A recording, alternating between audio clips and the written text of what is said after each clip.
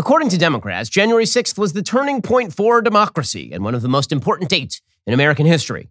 And that's why you have to give them total power. I'm Ben Shapiro. This is The Ben Shapiro Show.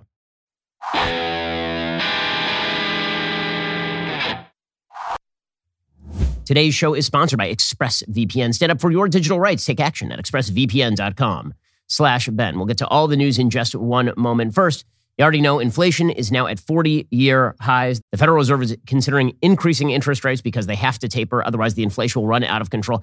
Maybe you don't want to rely on the Federal Reserve for all of your asset base to be maintained. This might be why you would diversify into precious metals the way that I have. Think about this. Right now, inflation rates are higher than the interest on Treasury bonds. So with every day that passes, the government owes less on its mountain of debt. Imagine if your mortgage payment had a negative interest rate. Would you be in a hurry to pay it off? You would not. So your pain is their gain. Protect your savings now. Hedge against inflation with gold from Birch Gold, because the government is indeed sabotaging the value of the United States dollar.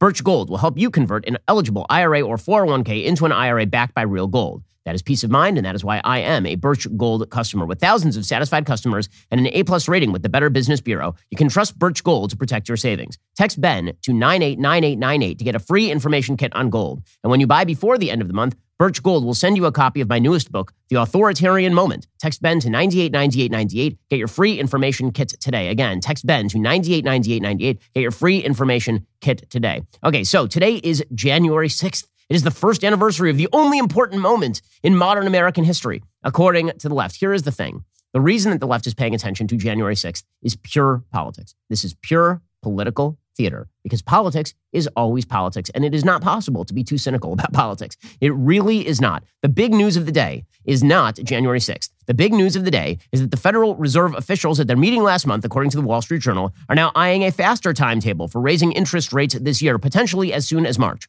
And Democrats are panicking because when the Fed raises the interest rates, yes, inflation gets curbed, but also unemployment is likely to go up. Because typically, when you raise the interest rates, you make it harder for people to borrow. When you make it harder for people to borrow, they cannot then spend that money on hiring people. And so employment tends to go down. And so Democrats are freaking the hell out. And they should be freaking out.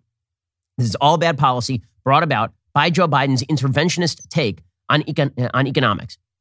And the Federal Reserve raising its rates is going to have some pretty dire effects for the Democrats come 2022 in the midterm elections. According to the Wall Street Journal, minutes of their December 14th to 15th meeting, released Wednesday, showed officials believe that rising inflation and a very tight labor market could call for lifting short-term rates sooner or at a faster pace than participants had earlier anticipated. Some officials also thought the Fed should start shrinking its $8.76 trillion portfolio of bonds and other assets relatively soon after beginning to raise the rates. Investors would see the move as another way for the Fed to tighten financial conditions to cool the economy. Okay, the predictable effect of this revelation is that stocks immediately dumped. They turned sharply lower after the minutes were released on Wednesday afternoon.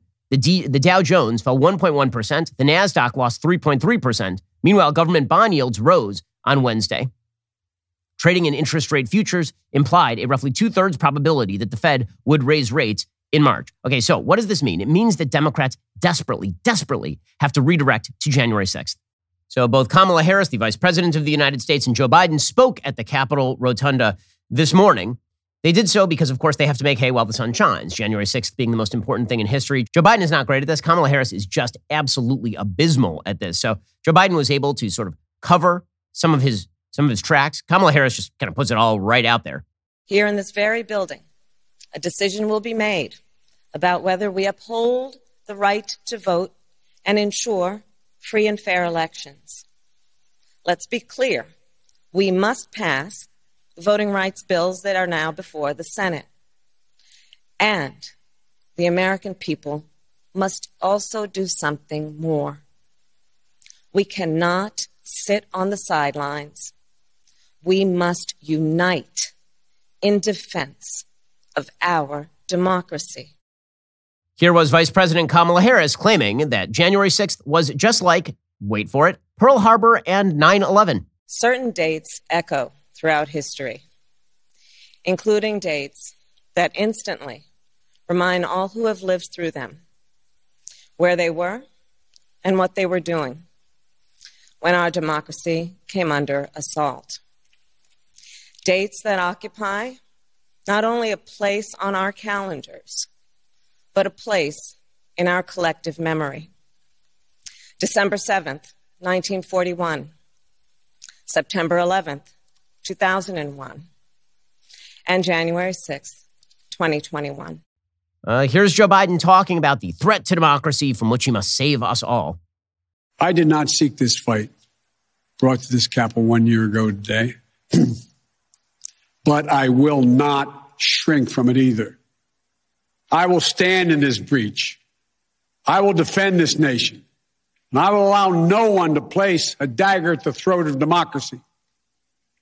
We will make sure the will of the people is heard, that the ballot prevails, not violence, that authority in this nation will always be peacefully transferred. I mean, this is Joe Biden's entire shtick. His entire shtick is democracy was under grave, unbelievable, unprecedented threat on January 6th, but he will stand in the breach. All you have to do is give him complete, ultimate power. You can't love your country only when you win. You can't obey the law only when it's convenient.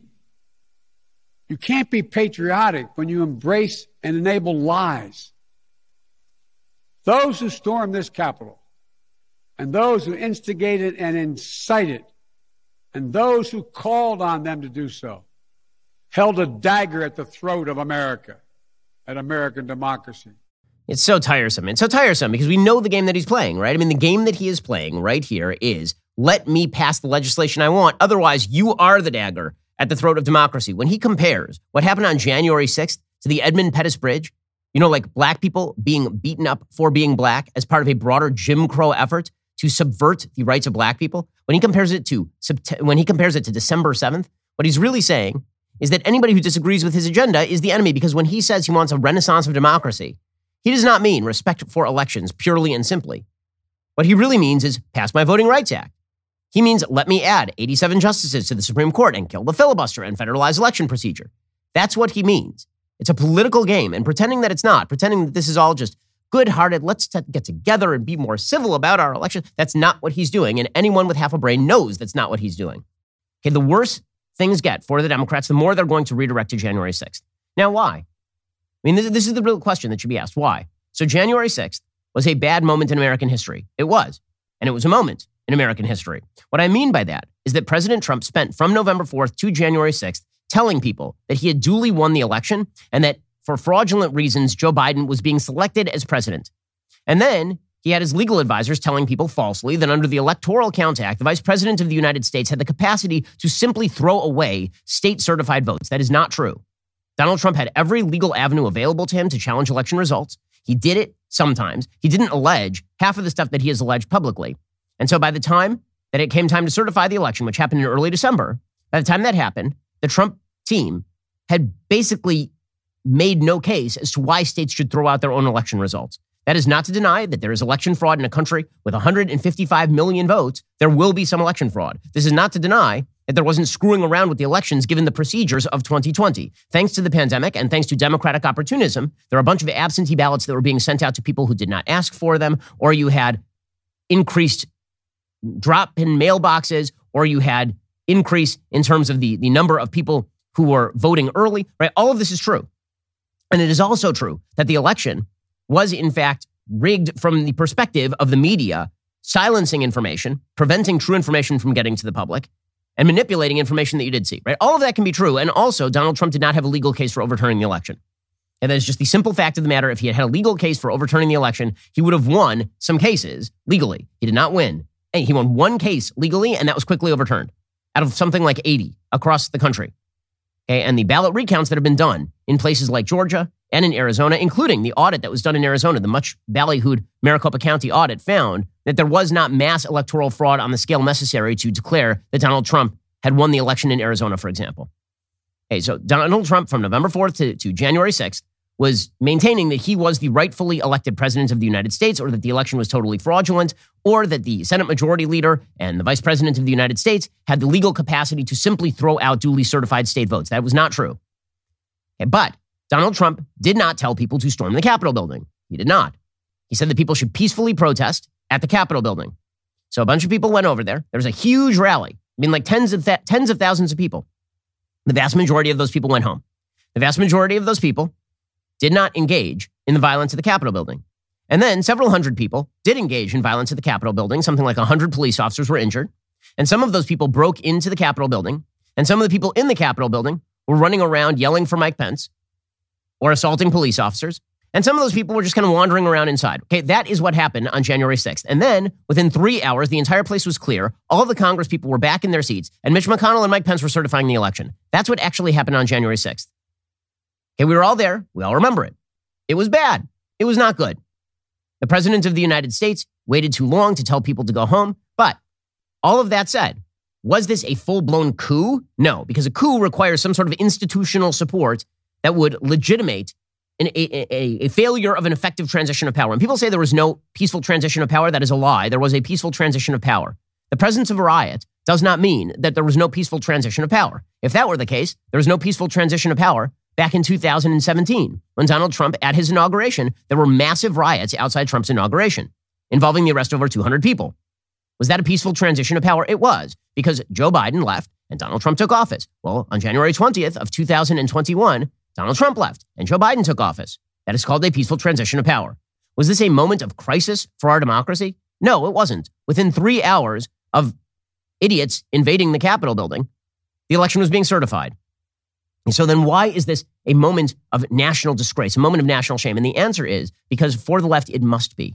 It must be because the left's goal within 24 hours of this event, forget 24 hours, within 24 minutes of this event, it became wildly apparent that for the Democrats and for the media, this was gold. And it was gold because they got to try and lump in everyone who voted with Trump to people who protested the election, and then lump in all those people with the Capitol rioters. So the idea was that if you voted for Trump, or if you voted against Biden, or if you would ever consider voting for Trump, or if you would ever consider voting for any other Republican, you were complicit in the actions of January 6th. This became perfectly clear when Parler was knocked offline by Amazon Web Services. Amazon Web Services is a neutral service provider. The suggestion was that Parler had been used to organize the January 6th riots, and therefore, Parler needed to be dumped offline. Well, Facebook was used much more than Parler for that. They weren't dumped offline. Twitter was used. Twitter was not dumped offline. It became very clear very quickly that major institutions in the United States were going to use January 6th as the excuse and the predicate for cracking down on political opposition. And that's what continues today. The left's argument is that January 6th is not just something that happened. It's not just a bad thing perpetrated by people who acted criminally and are going to jail. It was not even about Donald Trump saying things that were not true. It was not about any of that. It was about a full-fledged attempt by the right wing in the United States to subvert democracy, and that can only be stopped, according to the left, by allowing them to subvert democracy. Tear away at the fundamental institutions of republicanism in this country. Get rid of the Senate filibuster, for example, so they can pass a Voting Rights Act, which is not really a Voting Rights Act. It's a Federalization of Elections Act, complete with insanely loose election restrictions. Right? This is their argument. Their argument is you must give them total power to prevent the Republicans from taking total power, because after all, those evil, evil Republicans are seeking to take total power. Now, what are they basing that on? They're basing that on the fact that there are laws that have been passed in states like Georgia that shore up certain election procedures and actually loosen certain election procedures. Everyone who looks at the Georgia law, just facially, understands this is not a device for stealing elections in Georgia. Anyone who suggests to you that the Georgia election law is about Republicans stealing election is out of their mind or lying to you. The great election threat here does not exist. Okay, Republicans are not stealing elections across the country. The left is suggesting, for example, that the John Lewis Voting Rights Act be used in order to crack down on particularly red states when it comes to redistricting. There's only one problem. According to Cook Political, in Republican states in which they've engaged in redistricting this year, there really is no major shift toward Republican seats. There's actually more of a shift in Democratic states with Democratic redistricting than there is in Republican states with Republican redistricting. In other words, this is not a major problem. But Democrats have decided it's a major problem because they wish to use this as the excuse to seize more power. That's what this is about. This is not a sincere effort. Nobody believes this is sincerely about January 6th. If it were, which part of it would be sincere from the left? The part where they're very upset about people protesting elections? Who's going to make that case? Governor Stacey Abrams of Georgia, who lost an election by 50,000 votes and was declared in 2020 a governor of Georgia by the Democratic Party at their national convention? Who exactly on the Democratic side of the aisle is really upset about people who protest elections? The same people who spent 4 years declaring that Donald Trump was only president because of Russian collusion and Facebook memes? Or maybe we're supposed to believe that the Democratic left is deeply, deeply upset and angry over the treatment of police officers on January 6th. I mean, hell, the New York Times has an entire piece today titled Capitol Police Bear Scars of Riots. Okay, now I just have a question. About 100 police officers, 120 police officers were injured on January 6th over the course of the Black Lives Matter riots, which were predicated on a huge lie. A much bigger lie, by the way, in consequence for literally millions of Americans than the lie that President Trump openly won the 2020 election, for example. The lie that America's police are systemically racist, targeting black men and shooting them down in the streets. That's what Black Lives Matter was predicated upon. It was a full-blown lie promoted by every major Democrat to the point where you had the current vice president of the United States bailing rioters out of jail in Minnesota. In those riots, over 2,000 police officers were injured. Not one word from Democrats on this. So are we supposed to believe that the reason that this is a truly historic event is because of mistreatment of police? Is that what we're meant to believe from the media and the Democrats? Which part of January 6th is the part that they are really, they're standing on solid ground in terms of their own approach toward, for example, elections or treatment of police or treatment of political violence, which they winked and nodded at, in some cases openly promoted in the middle of 2020. That's why, as always, this is a political game, and pretending that it is anything but a political game is being pretty damned dishonest. We'll get to more of this in just 1 second. First, let's talk about a simple fact. You require life insurance. You do. I mean, let's say that you are just walking down the street and it's in Florida, and so suddenly an alligator is just leaping at you. Well, as that alligator leaps at you and as you fend it off and as it begins to sink its teeth into your jugular vein, you might be thinking, man, I should have listened to Shapiro and gone and gotten some life insurance. Head on over to policygenius.com/Shapiro, answer a few questions about yourself. In minutes, you can work out how much life insurance coverage you need, compare personalized quotes to find your best price. You could save 50% or more on life insurance by comparing quotes with Policy Genius. Their licensed experts will help you understand your options and apply for a policy. The Policy Genius team works for you, not the insurance companies. You can trust them to offer unbiased help and advocate for you at every step until you are covered. Policy Genius does not add on extra fees. Policy Genius doesn't sell your information to third parties. Policy Genius has thousands of 5-star reviews across Google and Trustpilot. So what exactly are you waiting for? They've already helped 30 million people shop for insurance. They placed $120 billion in coverage. They can certainly help you. Head on over to policygenius.com/Shapiro. Get your free life insurance quotes. See how much you could save. That's policygenius.com/Shapiro. So Joe Biden says, are we going to be a nation that accepts political violence as a norm? I don't know, Joe. Are we? Where were you for all of summer 2020? Where?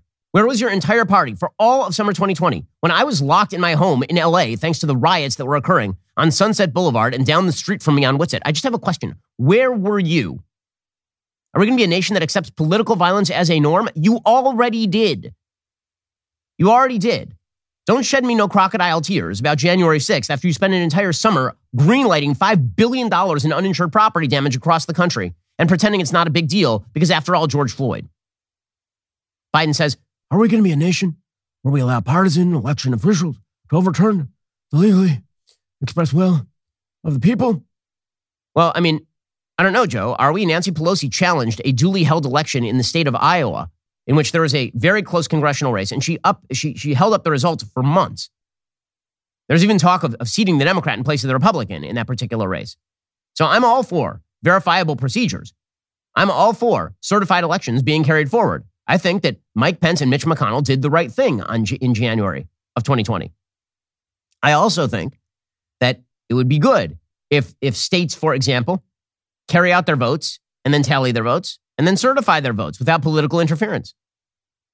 I agree with that. I'm just wondering, do you still think that Governor Stacey Abrams is the governor of Georgia? Says, we cannot allow ourselves to be that kind of nation. Joe Biden is going to speak about January 6th incessantly because he's a crappy president and he has to get you to think about something else. Don't pay attention to the inflation over here. Please don't pay attention to the fact that we are shutting down schools in Chicago and in New York and in Philadelphia, or at least trying in New York. Don't pay attention to any of that. Pay attention to the fact that January 6th happened. See the shiny object? Pay attention to this hand, not to this hand. So Jen Psaki talked a little bit yesterday about Biden's plans for January 6th. Here's what she had to say. President Biden has been clear-eyed about the threat the former president represents to our democracy and how the former president constantly works to undermine basic American values and rule of law. And President Biden has, of course, spoken repeatedly about how the former president abused his office, undermined the Constitution, and ignored his oath to the American people in an effort to amass more power for himself and his allies. He sees January 6th is a tragic culmination of what those 4 years under President Trump did to our country. Okay, that right there is the key, right? So when Jen Psaki says that Joe Biden sees January 6th as a tragic culmination of what Trump did to the country, okay, first of all, the Democratic idea about politics is that the world began spinning the moment Trump became president, and then it stopped spinning on January 6th. That is the only period of history that we are ever allowed to look at. Actually, there are a couple of periods, right? There's when America allowed slavery, and then you fast forward all the way to Trump becoming president. And these are the only periods in American history that have ever mattered, according to the left, apparently. So when Jen Psaki says that, what she means to do is to tie every Trump policy to January 6th. If you supported Trump's tax cuts, well, it did culminate in January 6th. If you supported Trump's foreign policy, the Abraham Accords, strengthening our position vis-a-vis China, well, that did culminate in January 6th. If you supported Trump's judicial nominees, well, that did culminate in January 6th. Right? She's not being specific deliberately. She's being deliberately vague because the idea is if you disagree with us on any of these things, you are part of the problem. You're part of the problem. Okay, so they have to continue to maintain that there is this vast threat to American democracy that justifies exactly what they are doing. And again, what's amazing about this is they are not hiding the ball in any way, shape, or form. If you mention it, people get mad at you because we're all supposed to believe that the only thing that matters in American life is January 6th. But they are pretty much just saying it. They are pretty much just saying what it is that they want to do. They want to push this rejiggering of all voting law. That is the goal. And they're going to use this as the lever to do it. Again, this is not a shock. This is what people do in politics. It's not unique to Democrats, not unique to Republicans. Politicians exploit situations. January 6th is a situation Democrats believe they can exploit. And so they will shed crocodile tears in order that they can push forward a bunch of stuff they wanted to do anyway. And that is the goal here. And that is why you're seeing them play up the notion that there's like this giant threat.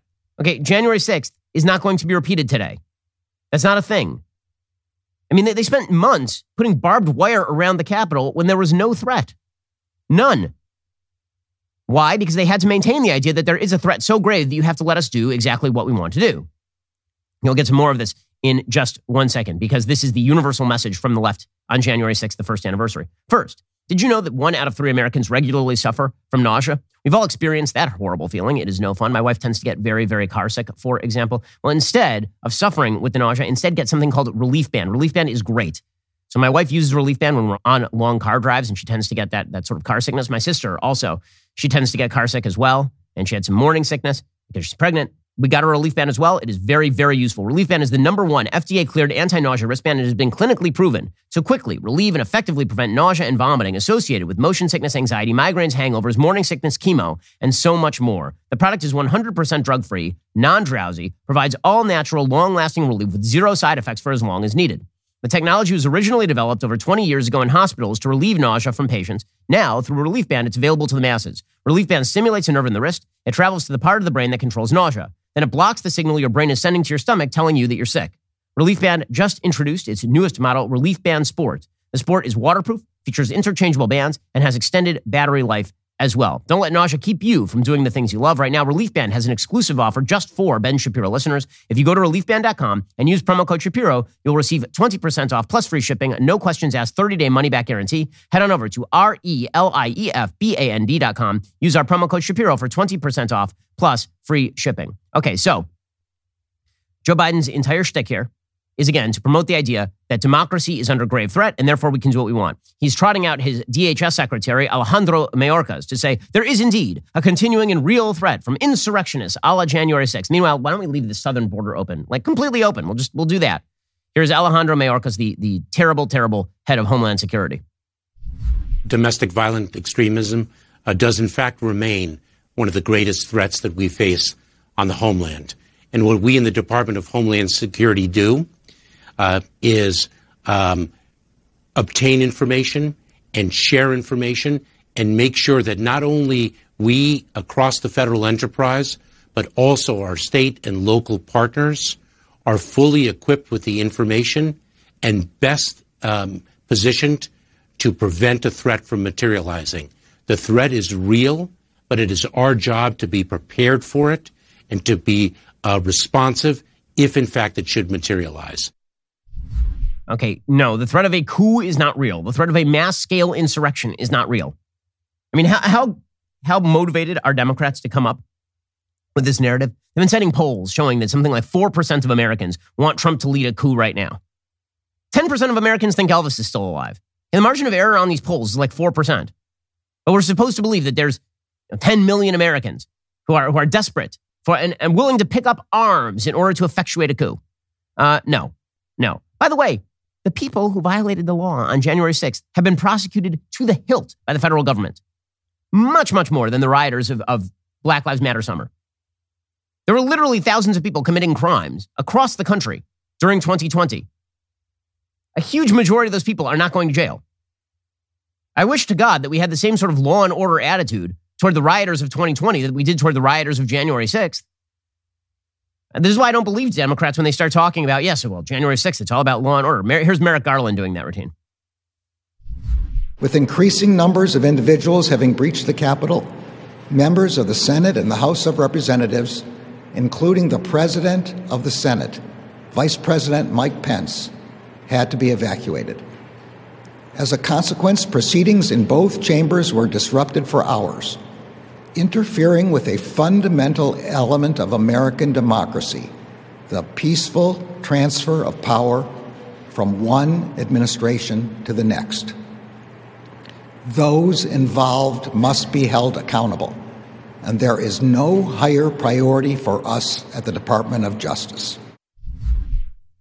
It's the only priority at the Department of Justice because the Department of Justice is a political tool of the Biden administration. Well, how about, honestly, it's not whataboutism to say that there is a standard and it should apply across the board. If it does not apply across the board, I have a feeling that it's politically driven. That's not whataboutism. It's not whataboutism because I think that the people who broke the law on January 6th should go to jail. It would be whataboutism if I were making the argument that they shouldn't go to jail. But if you broke the law, you should go to jail. But I believe that about everybody who breaks the law. But Merrick Garland and DOJ don't believe that. They're currently cramming down consent decrees on police departments, making it easier for criminals to effectuate their crime. Here's Merrick Garland continuing along these lines. January 6th, of course, being the only important event in American history. The actions we have taken thus far will not be our last. The Justice Department remains committed to holding all January 6 perpetrators at any level accountable under law, whether they were present that day or were otherwise criminally responsible for the assault on our democracy. We will follow the facts wherever they lead. Okay. Meanwhile, so I have some doubts about the way that this sort of stuff is portrayed. The reason I have some doubts about the way this is portrayed is because, for example, the idea here is that Trump led the insurrection. Okay, now, again, Trump said things that were not true between November 4th and January 6th. I've been very clear about this. I do not think that Trump had the evidence to overturn the 2020 election. I don't think he presented it in court. I don't think that the allegations that he made publicly are the ones he tried to substantiate in court. It's not that I don't think that. I know that because I've looked at the court filings. Okay, but when President Trump is accused of, for example, quote unquote, inciting the violence at the Capitol, okay, there's two questions here. One is, did he incite the violence at the Capitol? And two is, did he tamp it down fast enough once it broke out? Two is still an open question at the very least. One is not really an open question because the fact is he said in his speech to peacefully protest at the Capitol building. I've held a very consistent standard on this. If a politician raises the level of rhetoric, he is guilty for raising the level of rhetoric. He is not guilty of incitement. Bernie Sanders is not guilty for the congressional baseball shooting. Barack Obama was not guilty for the 2016 assassination of 6 Dallas police officers. And Donald Trump is not guilty for the break-in at the Capitol building. But the goal for the media is always to turn whatever Trump says into incitement. So, for example, yesterday, Trump put out a statement regarding vax mandates. He said the Biden administration's response to COVID is getting worse every day. Joe Biden said there is no federal solution to the pandemic, but he then federalized the distribution of antibodies. Red states are getting the short end of the stick. In my administration, we respected the role of governors to take care of their own states, and they could request antibodies and therapeutics depending on what they needed. That's the way our country is supposed to run. Now there's talk by the Biden administration again about closing schools and even vax mandates for school children. This is an outrage. The federal government must be reined in and give people back the freedom to decide whether they want to be vaccinated or not. Right? And he suggests that MAGA should, quote unquote, rise up. Right? He says that the exact phrase that he uses is, this is an outrage, and MAGA Nation should rise up and oppose this egregious federal government outreach. Okay, overreach. Okay, so the media immediately said that because he used the language rise up, he means violent insurrection. No, he doesn't. No, he doesn't. People use that language routinely when it comes to politics. I mean, that's silly. That's silly. But again, the goal is any association with January 6th can be used to smear literally everyone. And that is, at the very least, wildly objectionable. But that's the talking point for today. And so we have Jimmy Carter writing guest pieces for the New York Times about fearing for democracy. We'll get to that in just 1 second. First, if you haven't taken advantage of record low mortgage rates, now would be the time. They're not going to be here much longer. The Fed has told us a few times now, every day that passes, you know what's going to happen. We are at risk of seeing higher mortgage rates in the very near future. It will cost you money. So please, find out what your options are. You can get a free mortgage review by calling our friends at American Financing, where you can learn about ways to save up to $1,000 a month and tens of thousands of bucks long term. You can even skip 2 mortgage payments, and you might be able to close in as fast as 10 days. There's a lot of savings in your back pocket ready for you to grab. But you've got to call now before these rates get higher. 866-721-3300. That's 866-721-3300. Now is the best time probably in American history to refi your mortgage because the rates are at historic lows. Again, they're not going to remain that way for long. We already know the Federal Reserve is looking to taper. That means mortgage rates are likely to rise as early as late this spring, summer. That means you really should get on the ball right now. Go to AmericanFinancing.net. Give them a call at 866-721-3300. That's 866-721-3300. NMLS 182334. NMLSConsumerAccess.org. Go check them out right now. Okay, so again, the entire media are now repeating the Democratic talking points because this is what we do. And so we have Jimmy Carter, the 1,000-year-old former president of the United States, writing in the New York Times about how we almost descended into complete tyranny in January of 2020. We didn't. I'm sorry, we didn't. There was no institutional support for the Capitol rioters who were cleared from the Capitol building. I repeat again, within 3 hours, they went to jail. And then the election was certified by Donald Trump's vice president. But according to Jimmy Carter, it was a crisis for democracy, and that crisis has not abated. He says, 1 year ago, a violent mob guided by unscrupulous politicians stormed the Capitol and almost succeeded in preventing the democratic transfer of power. No, they didn't. They didn't even come close to preventing the democratic transfer of power. They did not come within 100 yards of preventing the democratic transfer of power. They occupied a building, were cleared from the building within 3 hours. The only person who was killed, by the way, is one of the protesters shot, Ashley Babbitt. Right? Everybody else who died of a heart attack or died of other extraneous conditions. There's no direct evidence that any police officer was murdered on January 6th. But again, it has to be blown up into we were on the verge of losing our democracy, which of course is really, really, really silly.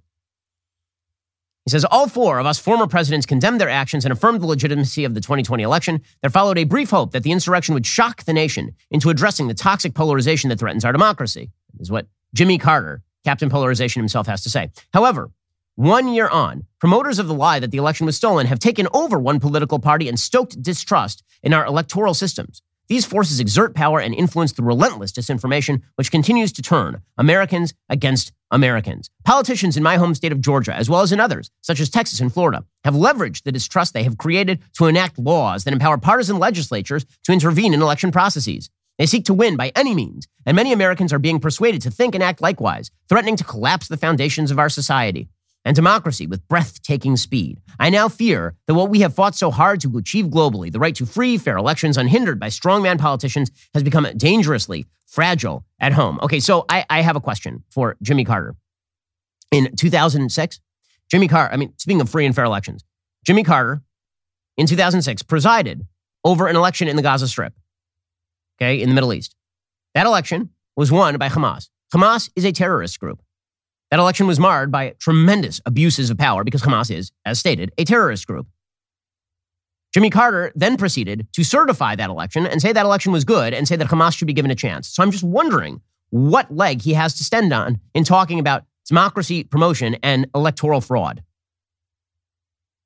But, they've got to call everybody out of the woodwork to make the case. He makes some recommendations. He says, first, while citizens can disagree on policies, people of all political stripes must agree on fundamental constitutional principles and norms of fairness, civility, and respect for the rule of law. Agree. I have no problem with any of that. I'm just wondering why it only applies to one side of the political aisle, but I have no problem with any of that. Second, we must push for reforms that ensure the security and accessibility of our elections and ensure public confidence in the accuracy of results. Okay, that's, again, no objections. Third, We must resist the polarization that is reshaping our identities around politics. We must focus on a few core truths that we are all human, we are all Americans, we have common hopes for our communities and our country to thrive. Again, agree. Fourth, violence has no place in our politics. We must act urgently to pass or strengthen laws to reverse the trends of character assassination, intimidation, and the presence of armed militias at events. Okay, I don't know how that is going to materialize in a country where we still respect the First Amendment. Right? There is a pretty wide distinction between violence in politics and trends of character assassination. That seems like now you're starting to verge on the conflation of good ideas with very, very bad ideas. Finally, he says, lastly, the spread of disinformation, especially on social media, must be addressed. We must rein in these platforms and get in the habit of seeking out accurate information. Corporate America and religious communities should encourage respect for democratic norms, participation in elections, and efforts to counter disinformation. So now he's talking again about how he gets to define what is disinformation and what is not, and he gets to control that. So we went very quickly from things we can all agree on to things that very few of us can agree on because we don't trust you to actually handle those systems. But that's the entire goal. Okay, so Joy Behar, I'm not going to her as some sort of apex of democratic intellectualism because that would be disingenuous. Okay, she is not. What she is the it of the Democratic Party. When Joy Behar says something, this is what lies at the gut level of the Democratic Party. What she says here is pretty much the whole ball of wax. The reason that this has to be done right now, the reason January 6th is important, the reason they have to federalize election law, the reason that they have to go back to the Voting Rights Act, even though the Supreme Court basically says this doesn't apply 50 years on. The reason they have to do this is because Republicans might win. That's why. That's why the urgency. That's why the outsized screaming. That's why the crocodile tears. Here's Joy Behar of The View. You know, I remember in Watergate, it took a long time before they actually nailed all these people. It doesn't happen that fast. The wheels of justice grind slowly. I'm not losing hope yet, but I will worry in November if the Republicans take over the House and the Senate. That will be the beginning of the end for this country. Oh, if they win the House and the Senate, it's the beginning of the end of the country. Well, that justifies pretty much anything, does it? I thought from Jimmy Carter we're supposed to end polarization. Nothing ends polarization quite like saying that if your political opponents win an election, it's the end of the country. But that's what they are simultaneously making the case that political polarization has to end, and the only way for political polarization to end is for them to win from now until the end of time. That is one way to end polarization, is to create a monopoly. Monopolies end polarization because now you don't have two poles. You only have one. But that is not the way that you effectuate actual peace, harmony, and civility in the United States. I said this when Joe Biden took office. He came in, he said, I'm going to be a unifier, not a divider. And I said, okay, unity is great. But by unity, do you mean tolerance for other people's point of views, pursuit of moderate policies approved by a majority of Americans? Or do you mean I'm going to cram down whatever the hell I want and you shut the hell up? Because that's two separate ways of creating unity. It is fairly obvious that he meant the latter. We'll get to more on this in just 1 second. First, let's talk about getting in shape. So sometimes it's hard to schlep out to the gym. Right? Or you want to work out and it turns out that your local gym is already closed. It's too late at night or it's too early in the morning or something. Well, I'll tell you what I've been doing. I've been hopping on my Echelon bike. Echelon brings the gym home to you. When you're trying to reach your fitness goals, it can really help to have world-class instructors choreographing classes, music from your favorite artists, and a community of hundreds of thousands of people who can give you that extra push. Echelon gives you that. Echelon is the affordable way to get the workout equipment, the workout community, and an instructor's motivation right in the comfort of your own home. Echelon's fitness app provides you thousands of live and on-demand classes with great music. With Echelon, you can work out anytime, day or night, and crush your fitness goals. Just pick your class, climb the leaderboard, cheer each other on, give it your all. Echelon's certified fitness instructors are supportive, engaging, and fun. They really know how to get you moving. I know because I use Echelon pretty frequently. They've got around-the-clock classes for the family. They've got full-body workout programs that keep you coming back. One membership covers a family of 5. Right now, for a limited time, podcast listeners get up to $800 off MSRP, which is a fantastic deal. To get this exclusive podcast discount, text BEN to 818181. Again, text BEN to 818181. Get up to $800 off MSRP. Text BEN to 818181. Message and data rates may apply. See terms for details. All right, we'll get to more on all of this in just 1 second. First, tomorrow is a huge day for the Daily Wire and, frankly, for the country, because we have a lawsuit against the Biden administration's tyrannical vax mandate. And tomorrow is the day the Supreme Court is going to convene to hear arguments on the legality and constitutionality of Joe Biden's descent into medical tyranny.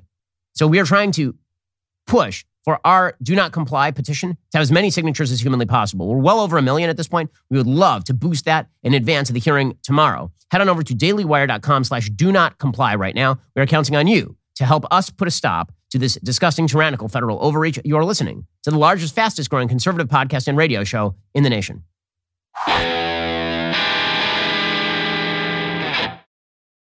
Alrighty, so again, the agenda here is very clear. January 6th is the center of the universe because the left wants to do things. So, for example, there's a piece in the New York Times today from Cynthia Miller Idris, director of the Polarization and Extremism Research and Innovation Lab at American University.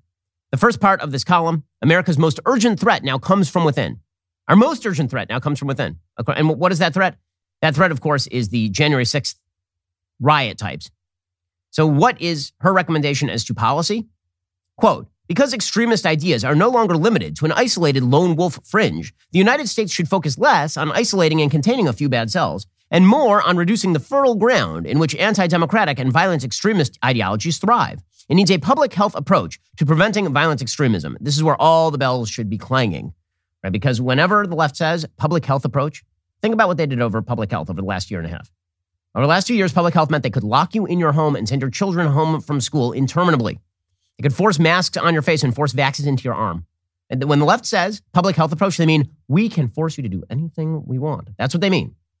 Says this columnist, this means that federal, state, and local governments should invest in and promote digital and media literacy programs, civic education, and other efforts to strengthen democratic norms and values. American leaders should lead by example in rejecting disinformation, propaganda, online manipulation, and conspiracy theories.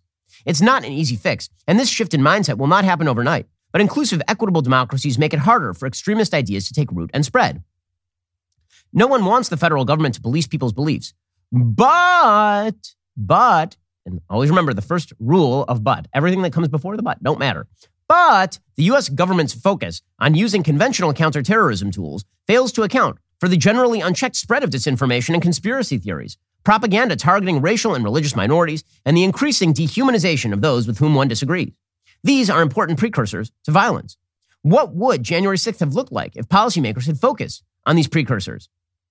Many of the Americans who stormed the Capitol last year were immersed in a universe of disinformation that convinced them they were heroes acting to save democracy. A public health approach to preventing violent extremism would shift prevention work away from security and intelligence experts, away from wiretaps and cultivated informants, and toward social workers, school counselors and teachers, mental health experts, and religious leaders to focus on social support and democratic resilience. In such a world, the rioters' lives would look very different. They would have been taught in school or through programs in sports clubs or faith communities to recognize disinformation.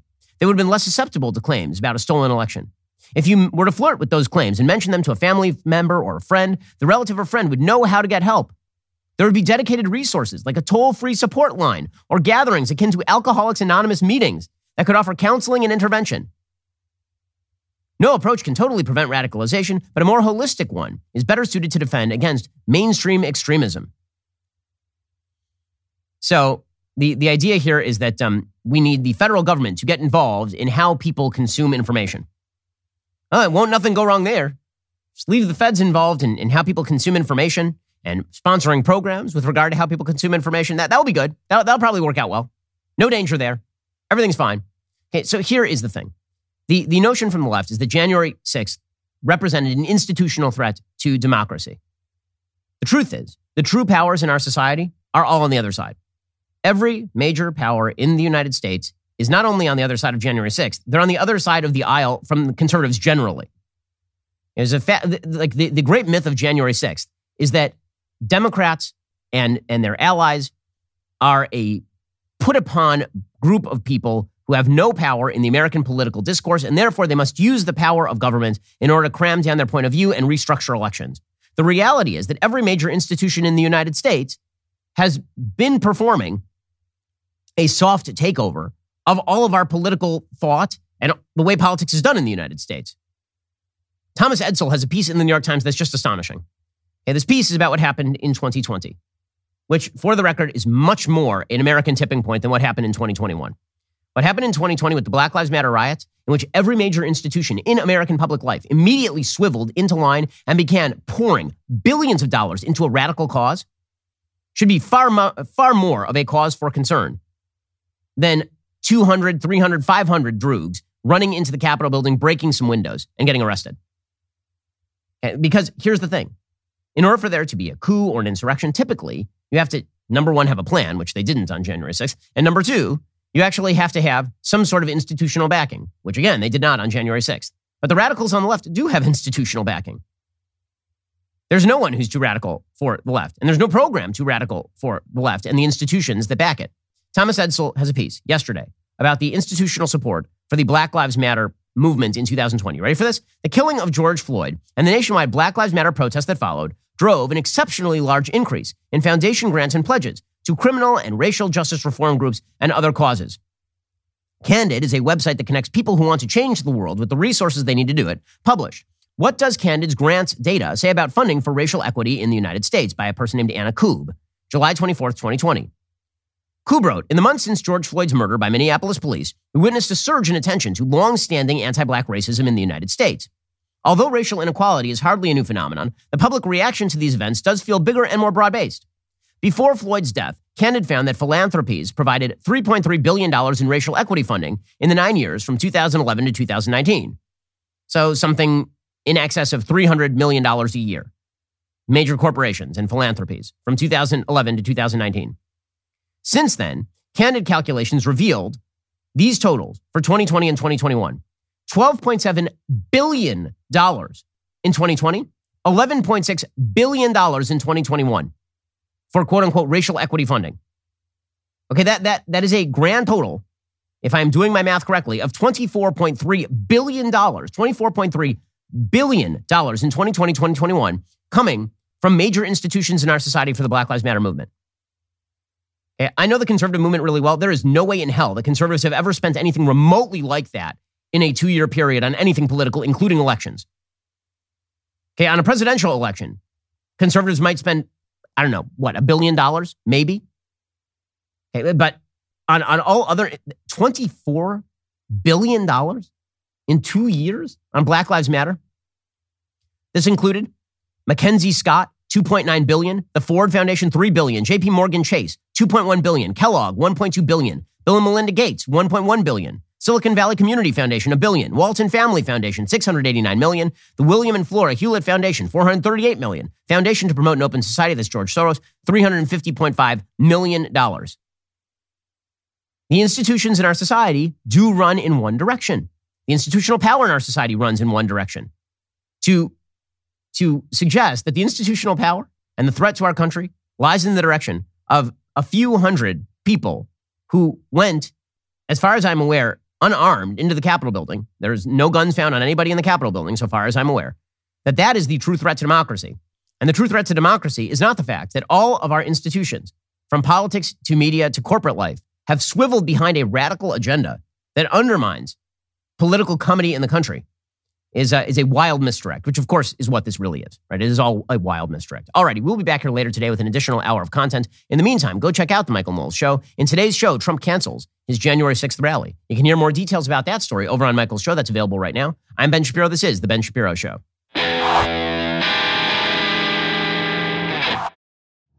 If you enjoyed this episode, don't forget to subscribe to the show. Help spread the word about The Ben Shapiro Show by giving us a 5-star review and sharing the show with a friend. We're available on Apple Podcasts, Spotify, YouTube, or wherever you get your podcasts. And be sure to check out some of our other Daily Wire shows. The Ben Shapiro Show is produced by Elliot Feld. Executive producer Jeremy Boring. Our supervising producer is Mathis Glover. And our production manager is Pavel Wydowski. Associate producer Bradford Carrington. Editing is by Adam Sayevitz. Audio is mixed by Mike Coromina. Hair and makeup is by Fabiola Cristina. Production assistant Jessica Kranz. The Ben Shapiro Show is a Daily Wire production. Copyright Daily Wire 2022. Today, January 6th, we commemorate a wonderful and glorious event. The Pope tells millennials to stop treating their puppies like children, and Elon Musk complains that there are just not enough people. Check it out on The Michael Knowles Show.